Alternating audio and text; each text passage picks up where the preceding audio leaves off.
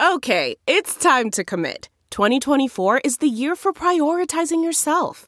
Begin your new smile journey with Byte, and you could start seeing results in just 2 to 3 weeks. Just order your at-home impression kit today for only $14.95 at Byte.com. Byte Clear aligners are doctor-directed and delivered to your door. Treatment costs thousands less than braces. Plus, they offer financing options, accept eligible insurance, and you can pay with your HSA, FSA. Get 80% off your impression kit when you use code WONDERY at Byte.com. That's BYTE.com. Start your confidence journey today with Byte. Delve into the shadows of the mind with Sleeping Dogs, a gripping murder mystery starring Academy Award winner Russell Crowe. Now available on digital. Crowe portrays an ex-homicide detective unraveling a brutal murder he can't recall.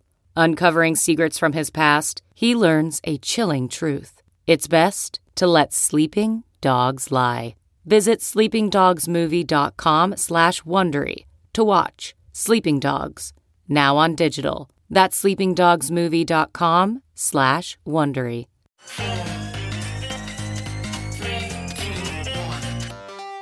Welcome back to The Breakdown with me, NLW.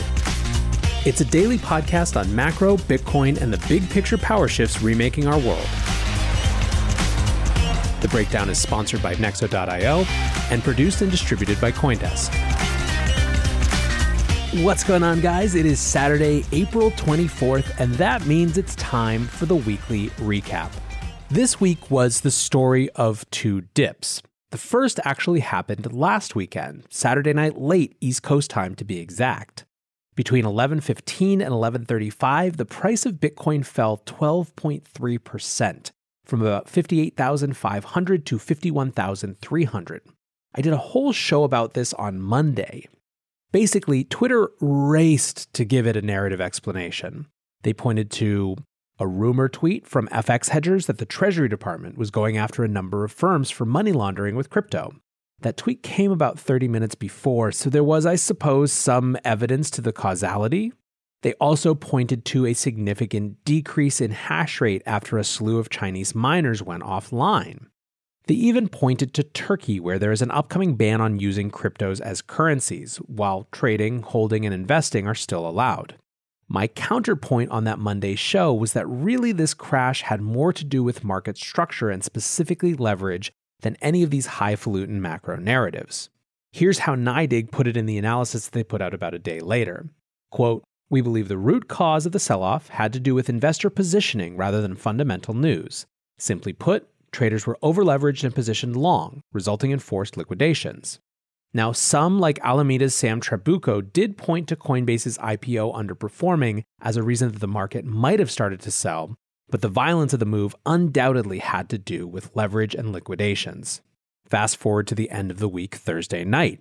The market starts selling off again in a pretty vicious way, and again we try to frame it in big macro narrative terms. This time it was all about Biden's capital gains tax plan. Here's CoinDesk's headline.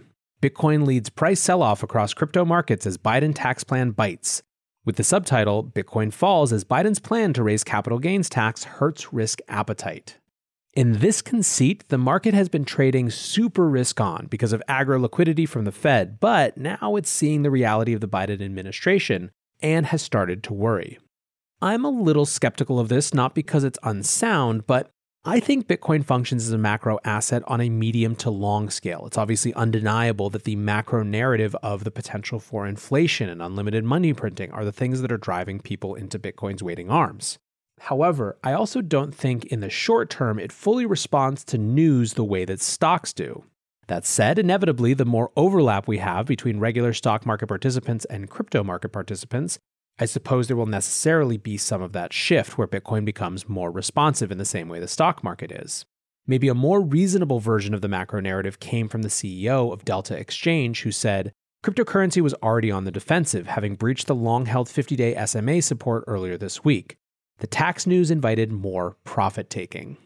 Interestingly, the dynamics of these two sell-offs seem different. Here's how Alex Kruger put it. Crashes characterized by extreme liquidations in a highly levered market, e.g. April 17th, bounce fast due to the mechanics of stop losses. Crashes characterized by heavy spot selling not in a highly levered market, e.g. April 22nd, don't bounce as hard, making buy the dip much more challenging. Looking for the best way to unlock your crypto's liquidity? Nexo.io is exactly what you need. Borrow against your digital assets at just 5.9% APR. Earn passive income with yields of up to 12%. And swap between more than 75 market pairs with the instant Nexo exchange. Try the Nexo wallet app to get the whole 360 degrees of crypto banking. Get started at Nexo.io. The sentiment is definitely a little rougher out there right now. I'm recording this Friday afternoon, so who knows what'll have happened between now and when you're listening, but it's definitely a little gloomy going into the weekend. Given that, let's look at the upside for the moment. The first has to do with froth. Things have been getting overheated and not in the good way. I did a whole show earlier this week about the return of some very, very 2017-2018 dynamics. In that show, I looked at Doge. While I think Doge has some pretty unique aspects to its story, it is still quite unhealthy to see 600% gains in a month and something like 10,000% gains on a year on a project that is more or less just a meme. It suggests some pretty serious wonkiness going on.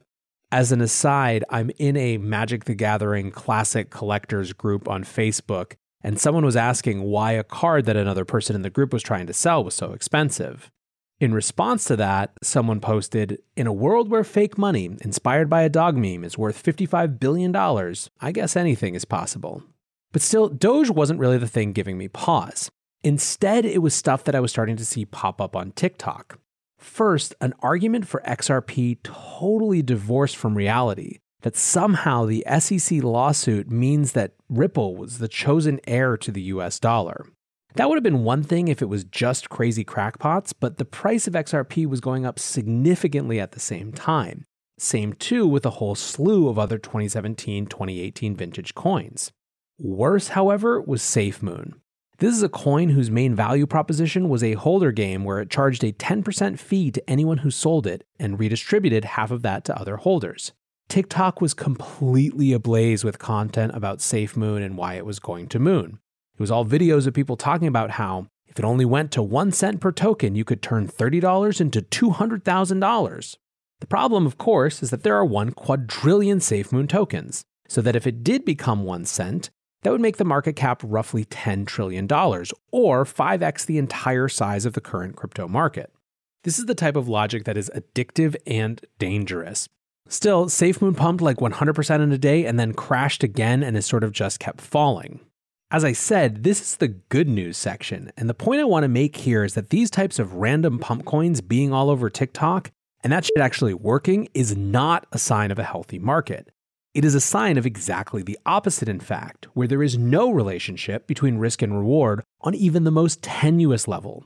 That's the thing that ultimately tore the ICO boom to shreds, a huge amount of nothing pumped through the shitcoin waterfall.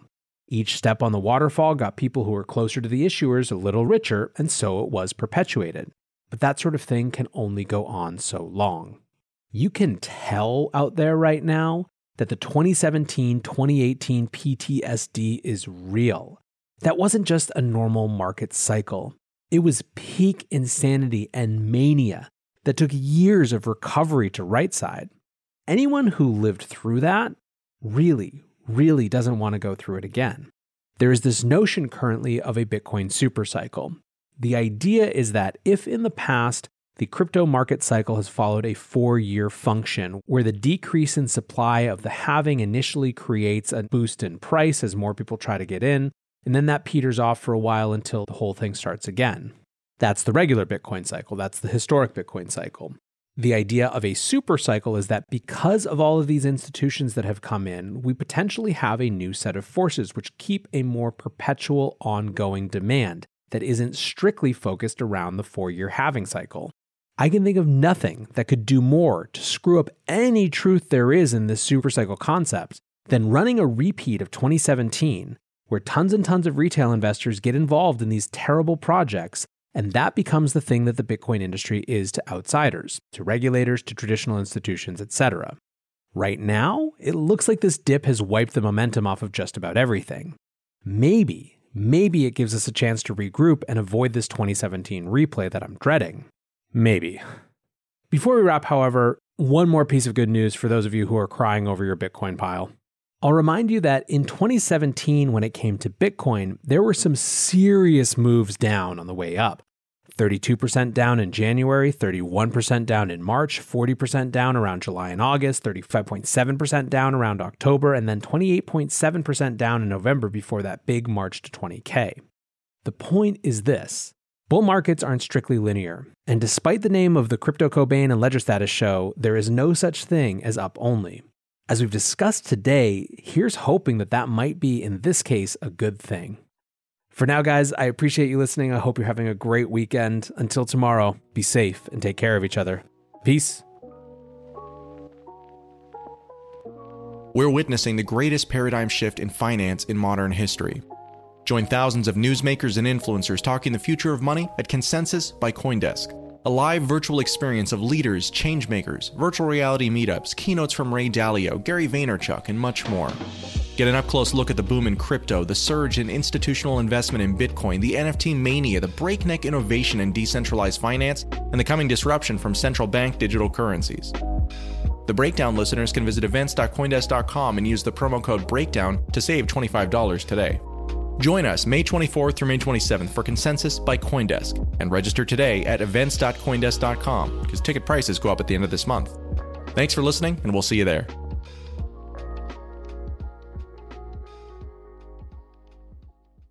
Look around. You can find cars like these on AutoTrader, like that car riding your tail. Or if you're tailgating right now, all those cars doubling as kitchens and living rooms are on AutoTrader too. Are you working out and listening to this ad at the same time? Well, multitasking pro, cars like the ones in the gym parking lot are for sale on AutoTrader. New cars, used cars, electric cars, maybe even flying cars. Okay, no flying cars, but as soon as they get invented, they'll be on AutoTrader. Just you wait. AutoTrader.